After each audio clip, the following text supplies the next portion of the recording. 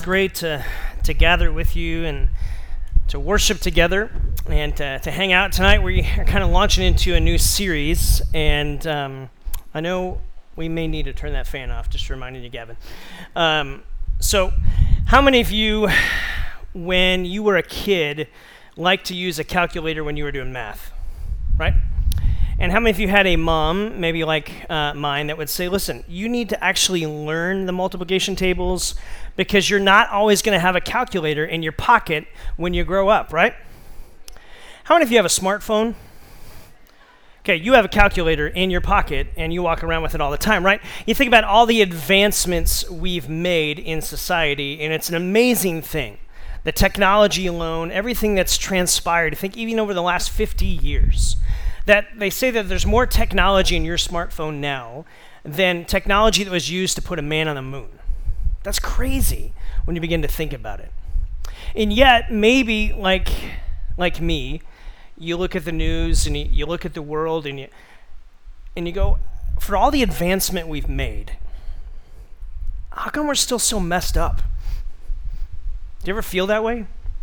Do you ever feel like there's more pressure on you to try to live out this faith, and it just seems like challenge after challenge and setback after setback, everything from racism to just everything in our world, it's just a mess.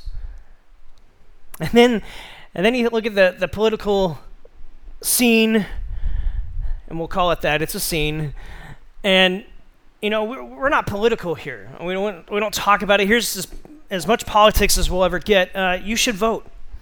There you go. But a year ago, as we were kind of looking at future series, I just really felt like this series right here needed to be right here in this time.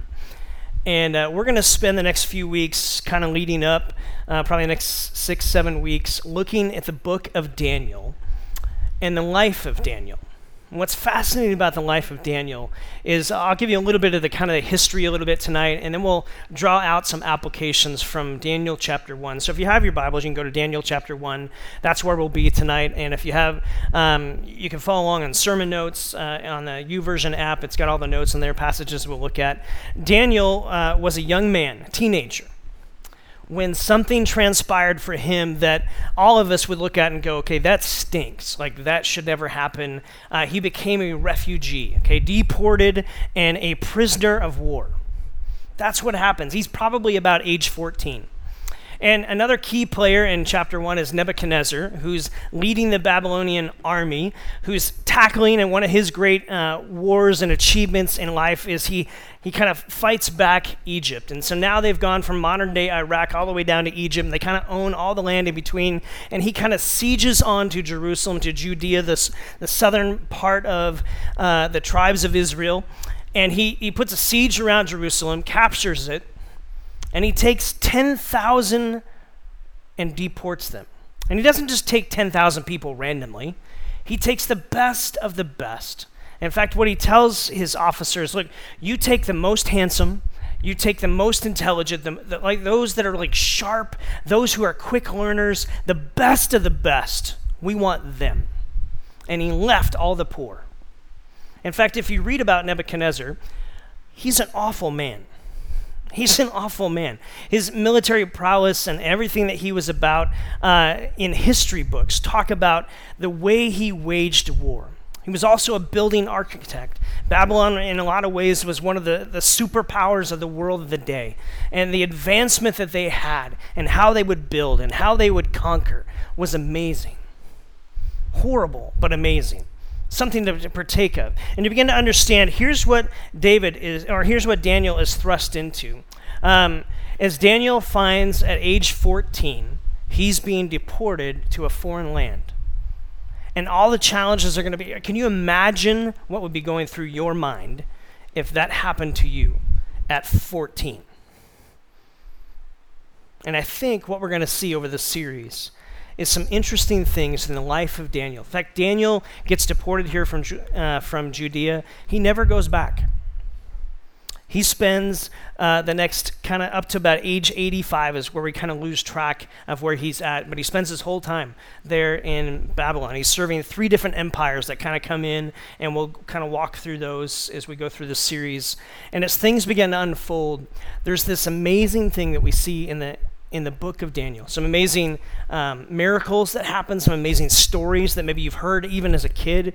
And you're going to look at some of those. We're going to look at Daniel's life and to say, okay, how did he thrive in a land that had so much pressure counter against his faith, against his upbringing, against what he knew to be right?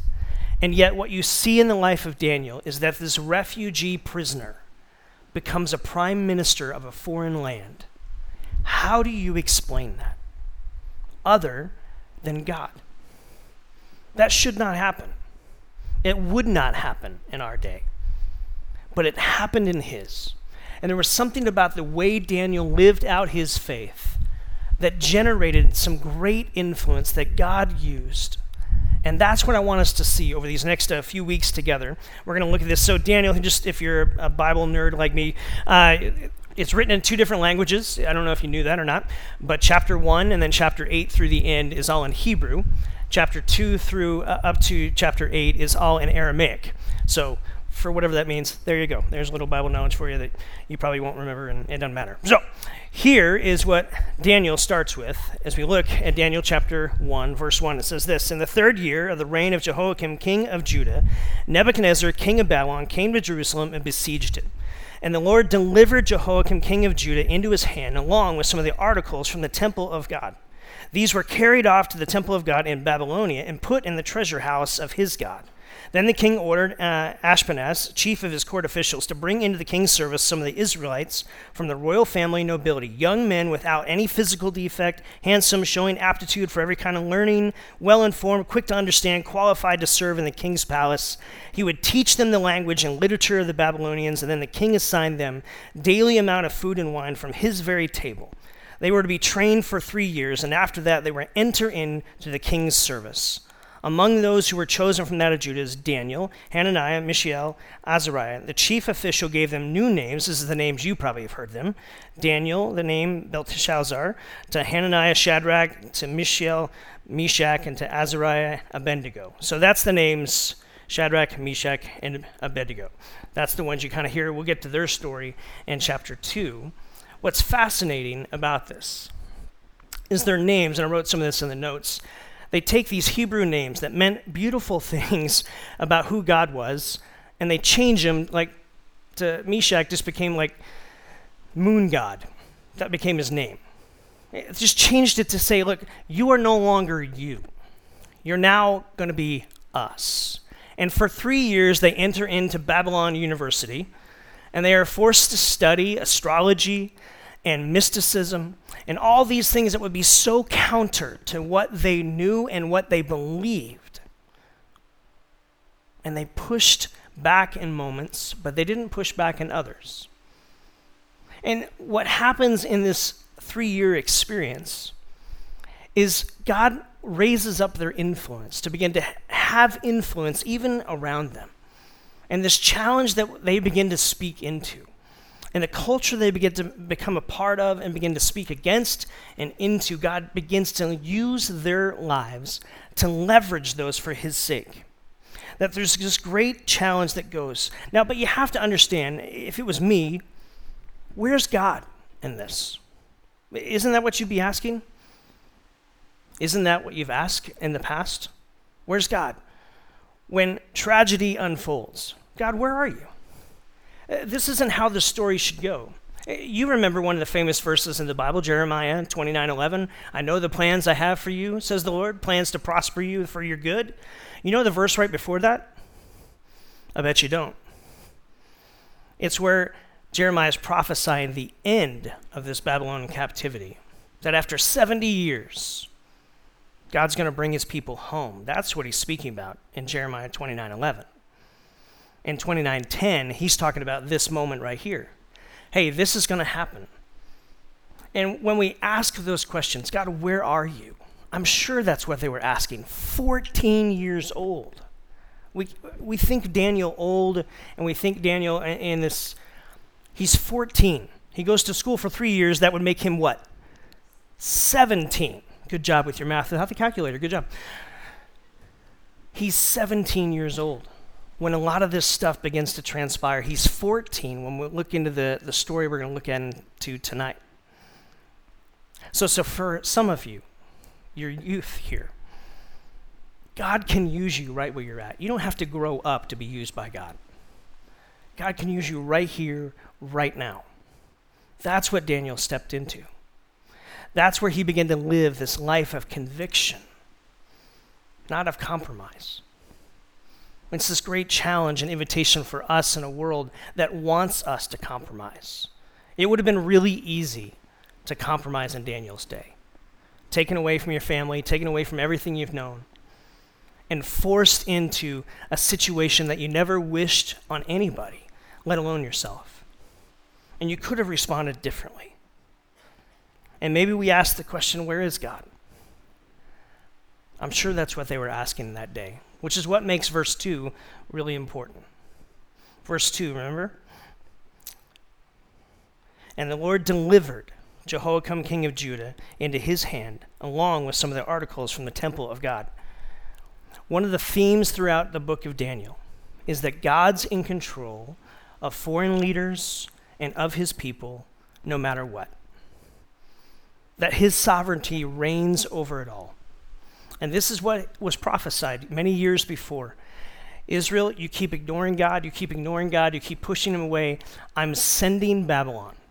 It's kind of like a spiritual spanking is what's happening. That you would turn your heart back to me.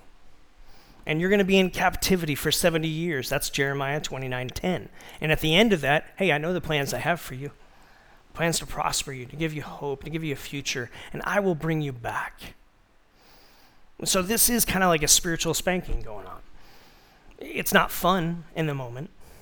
And what we begin to see in the life of Daniel is he steps forward into these moments as he goes throughout Babylon University for 3 years and all the things that he would have had to learn and all the things he would have had to step into, all the ways that he would have had to change who he was. Can you imagine all the pressure that was on him and all the pressure that were on his friends? What we see is a group of 10,000 people being taken away, and what we focus on is 4 who God said, I'll use them. And I'll use them to be an influence even beyond what they could get their mind around. Daniel was a person of godly conviction and graceful interactions.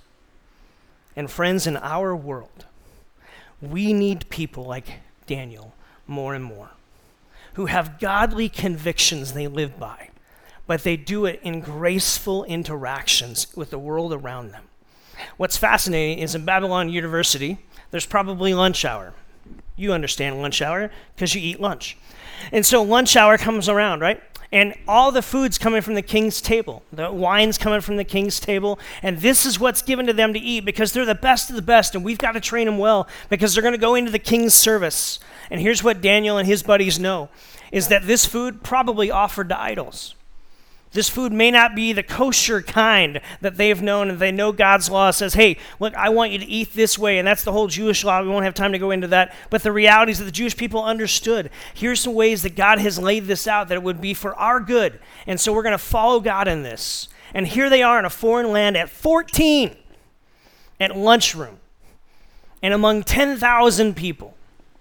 They push back from the lunch table, and they stand up, and they take a stand. But they don't do it in arrogance.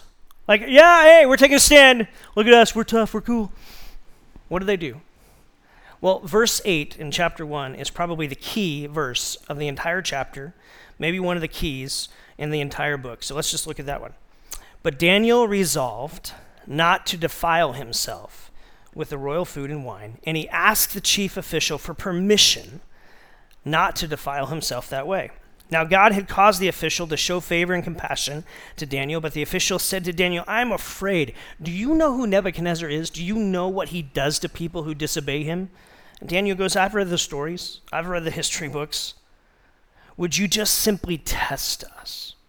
Would you just give us vegetables and water? If you've ever heard of the Daniel diet, this is where it comes from. I don't do it because it's vegetables. I like water. But the reality is, here's what Daniel says. He makes a proposition. Hey, listen, we don't want to defile ourselves.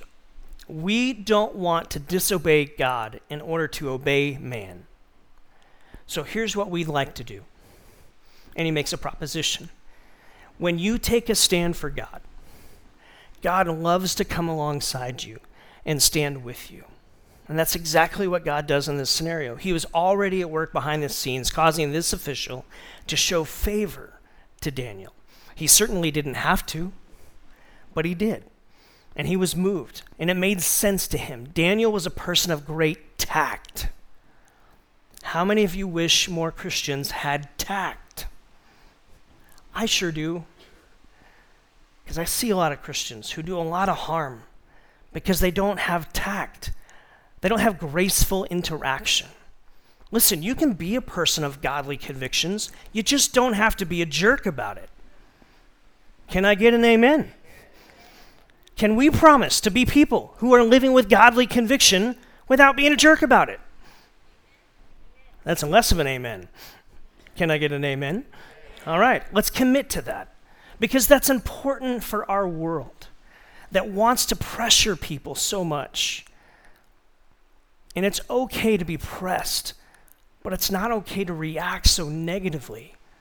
You can take a stand. That's what Daniel does. And in that moment, God comes in. He's working behind the scenes. Causes this official to say, okay, we'll do a 10-day test. Can you really change anything in 10 days just by eating vegetables? Maybe vegetables are that good. I don't know. But God was working in this. And at the end of 10 days, he goes, you guys are better than the other 9,000 plus people we've got here. So we'll keep doing it. And so for 3 years, that's their diet. That's their exercise. That's what's happening to them. That's what's unfolding in their life. And Daniel became a person of godly conviction and graceful interaction. I love what Eugene Peterson talks about when he talks about discipleship, being a person who's following after Jesus, following after God. He calls it like this: it's a long obedience in the same direction. It's not perfection. It's about a long obedience in the same direction, in God's direction, that I'm going to choose to obey. And that's what Daniel and his friends are stepping up to in that moment. The moment they pushed away from the lunchroom table was the moment they said, God, I don't want to disobey you in order to obey man. I'm going to put you first, and I'm going to let my obedience to you direct, and I'm going to take a stand. What we wanted in that moment is for God to look at Daniel and his friends and say, that's awesome that you guys did that. Let's go back to Jerusalem. And he brings this giant hawk and picks him up and drive. That's what we'd want, because that's what we pray for. God, I'm in this horrible situation, all this pressure. Would you help me to be obedient to you? And what we want in that moment when we step forward in obedience is for God to rescue it and change everything. Did he do that for Daniel? No, he was in year 1 of Babylon U. This was week 1. He still had 2.5 more years to go. But he was with them. See, God never promises to deliver us from, but he always promises to be with us and deliver us through. And that's what God is beginning to show in Daniel. At 14, you can't forget that. And he's stepping forward in faith, beginning to promise and to live out this long obedience. And God begins to interact in his life. What's fascinating is you look back at Babylon and you look back at what were they looking for when they got these 10,000 and deported them? Well, they wanted the perfect. They wanted those who could perform. They wanted those who could be the best, who were the most intelligent, who had everything going for them. That's what they wanted. Doesn't that sound a lot like our culture? That what our culture pressures us to be is all of those things. And what you begin to understand is all these pressures that the world puts on and what the world says, this is what you have to go after. That's what Babylon was pushing. But the Bible actually pushes back a different way. When Babylon steps forward and says, look, you need to be a person who seizes everything and hold on to it with all you've got, and you've got to gain more and more, and you've got to clutch it for security. The Bible says every good gift comes from the Father above. When the world says, look, you got to concern yourself with only yourself, the Bible says consider others better than yourself. When Babylon or the world pushes and says, look, only love those who love you, the Bible pushes back and says, well, the pagans do that. You love your enemy. See, when Babylon and the world pushes and says, you get all you can as fast as you can, and you store up as much treasure for yourself as you can, the Bible pushes back and says, give all that you can. Store up your treasure in heaven. There's these competing values going on in Babylon, which in a lot of ways in scriptural tense will represent the world. And there's competing values that go on with us and what the Bible is calling us to live out. And what Babylon is saying is, look, you come be a part of our culture. You think the way we think, you act the way we act, you do the things we do. And Daniel and his friends in the lunchroom that day pushed back and said, not so fast. We have a different kingdom that we're aligned to. We have a different king that we follow. And I'll work for you, but my allegiance won't be to you.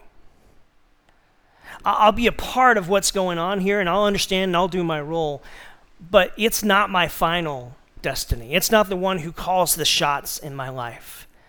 And Daniel and his friends are standing up in that moment saying, not so fast. We're going to push back.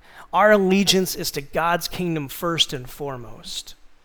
We'll be cooperative, but we're not going to compromise. And when you look at Daniel chapter 1, that you can read through this week, I wanted to pull out 3 different things that I see in here that I think for us and our culture, our world, that we have to come to an understanding. And the first one is this, is we have to decide individually who is leading you. You have to decide who's leading you, who's leading your life. Is it you? Is it the world and the systems and the priorities and the passions it wants to promote? Or is it God? Because it can only be one of those 3. And so who's going to lead you forward? And for Daniel in that moment, he stepped forward and said, look, we may be a part of this kingdom. We may be in this kingdom, but we're not going to be a part of it. It reminds me of Jesus' prayer in John 17, where he's praying for the unity of the believers. And he prays for them and says, I want you to understand that you're not of this world, but you are being sent into this world. I don't know if you've ever traveled internationally or not. I've got my passport here, right? This passport is a beautiful thing.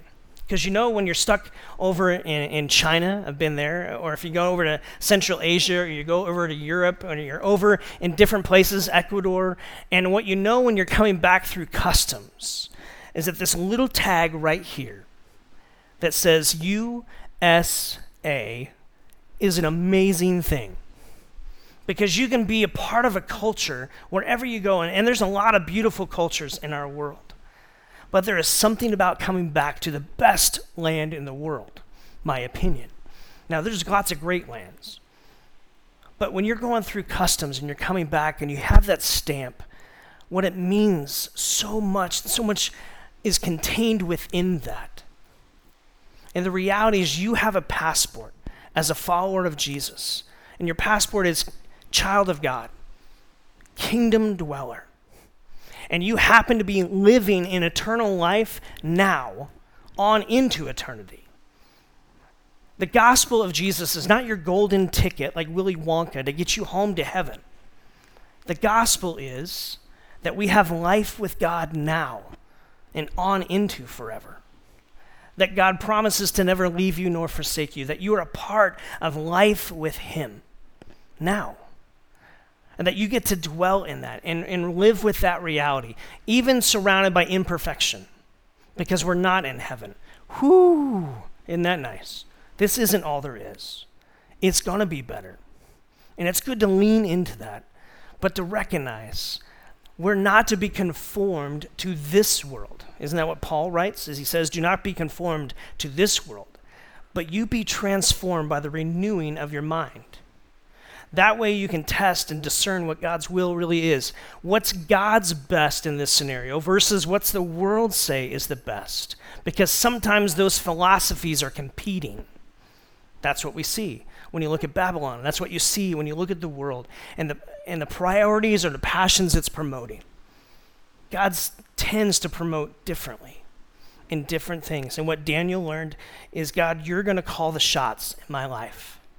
And I will be a person who's cooperative, but I'm not going to be a person who's just all consumed by this world and with the world that you've thrust me into. I live for your kingdom first and foremost. The second one is this: live out godly obedience and trust God with the outcomes. Daniel and his friends push back from the lunch table, and they're living out obedience. God, we're going to choose to do what we know you have already said is the right thing to do.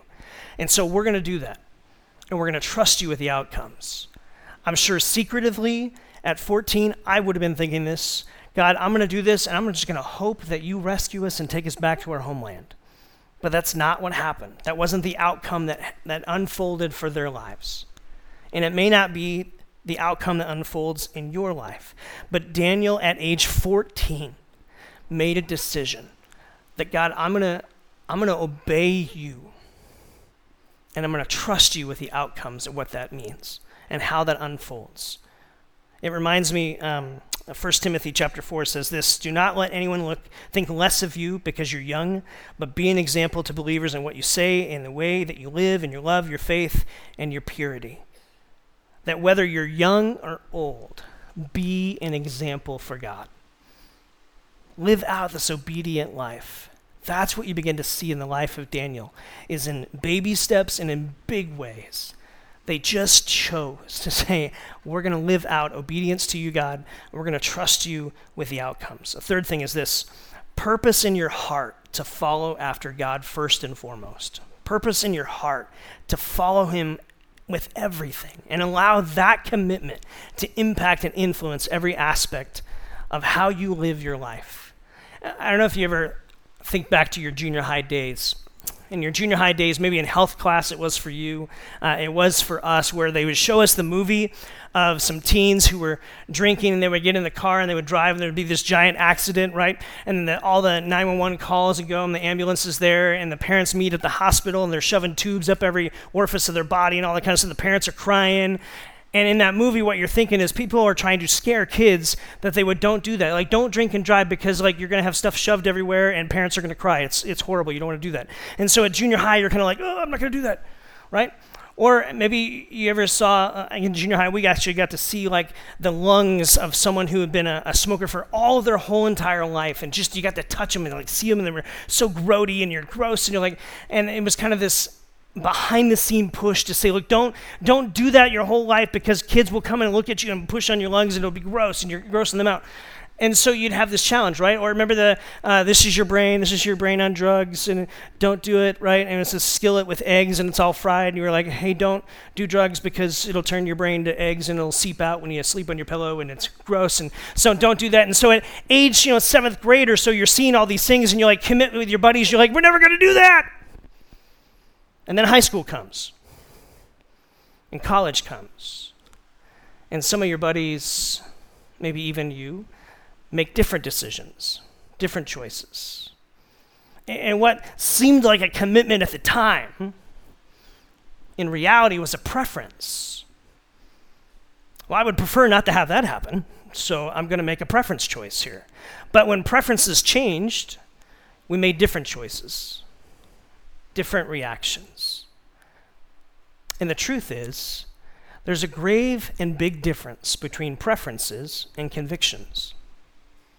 Convictions will guide you, will grow commitment. Preferences changed based on scenarios and situations, don't they? And for a lot of us, myself included, I think sometimes we live a lot more by preferences than convictions. And I think what we see in the life of Daniel at age 14 is a young man who stepped forward and said, I'm going to live my life by convictions, not just simply preferences. Now, if you prefer chocolate ice cream over vanilla, that's fine. That's not a conviction. That's a choice. It's a preference. Enjoy them both. But when it comes to convictions, the deeper things of life, I think that's what we begin to see in the life of Daniel. See, God is not looking for influential people who he can make faithful. God is looking for faithful people so he can leverage their influence. And in a group of 10,000 refugees that are being deported from Jerusalem 500 miles to Babylon, he looked down and he found 4. And they may not have been the best of the best, but they were faithful. They were consistent. They weren't perfect. They were consistent. They lived by conviction. And they said, God, you're going to be the leader. We follow you. The best we know how in the moment we're in and the situations that surround us, we're going to follow you. You call the shots. And if we have to stand out and take a stand up for things, we'll do that.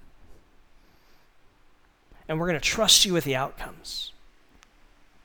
But we want to be a people who you can use our faithfulness to be influential through. How do you explain a prisoner of war becoming the prime minister of a foreign land? Only God. There's no explanation for it. But at 14, Daniel and his friends decide in that moment, God, the best we know how, we want to be people who live with godly convictions. We're going to do that in graceful ways. We're not going to be a jerk about it, but we're going to live for you. And friends, I think God is longing in our time, in our here and now. I think what turns his crank, what gets his heart pumping, what gets the pulse moving through him is for young people, for middle-aged people, for old people who aren't necessarily influential where they are, or what the world would say, you're at the top of your game and all that. People who would simply say, I want to be faithful. And God says, I can use that. What if a church had a group of people who would say, God, we want to be people who live with godly conviction, who have graceful interactions with the world around us. And would you help us to be faithful so that you can use us, you can leverage us to be influential for your kingdom and for your name's sake? I think that would bring a big, big smile to God's face. How about we do it? How about we do it? Why not us? Why not you? In your here and now, what would it mean for the next 8 weeks just to simply say, God, I don't have it all figured out. I don't know how this is going to play out on Monday or Wednesday or Thursday, but the best I know how right now, I'm going to commit to you that the best I can, I want to be faithful to you. Would you lead me forward? Help me to live with godly conviction and help me to have grace in the interactions that I'm around, that I could be used and be influential for your kingdom's sake and your story in my world, in my here and now. So, Father, that's what we pray for, is that this journey of the next few weeks looking into Daniel's life, celebrating the lessons that we can learn in a volatile time with so much pressure against him and against his way of living out faith. He stepped up, he stepped forward, he took a stand for you. And God, I pray for us gathered in this room. God, may we be people who would do the same. May we have a passion to step up, to step forward, and to stand up for you. Not in a way to try to be rude or belittling to others, but simply in a way with graceful interaction to be a people who live with godly convictions and live that out, that it might be useful and influential for your kingdom's sake and for your story in our here and now, in our city, for such a time as this. We thank you that you empower us to do that. It's not something we have to try to muster up in the gumption that we have to do. It's through the grace of Jesus that we can walk that way. So as we come to a time of communion and we remember his life and his death, more importantly, his resurrection, his promise to empower us to do this, I pray as we hold that bread and take that juice that we'd remember that you are the one who's always with us. You'll never forsake us. You're the one who will empower us to walk through the adventure you have for us. Father, I pray that you would raise us up as a church to be influential for you, as you have, and in ever-expanding ways. We want to influence this city and this world for your name's sake. We ask that in Jesus' precious name. Amen.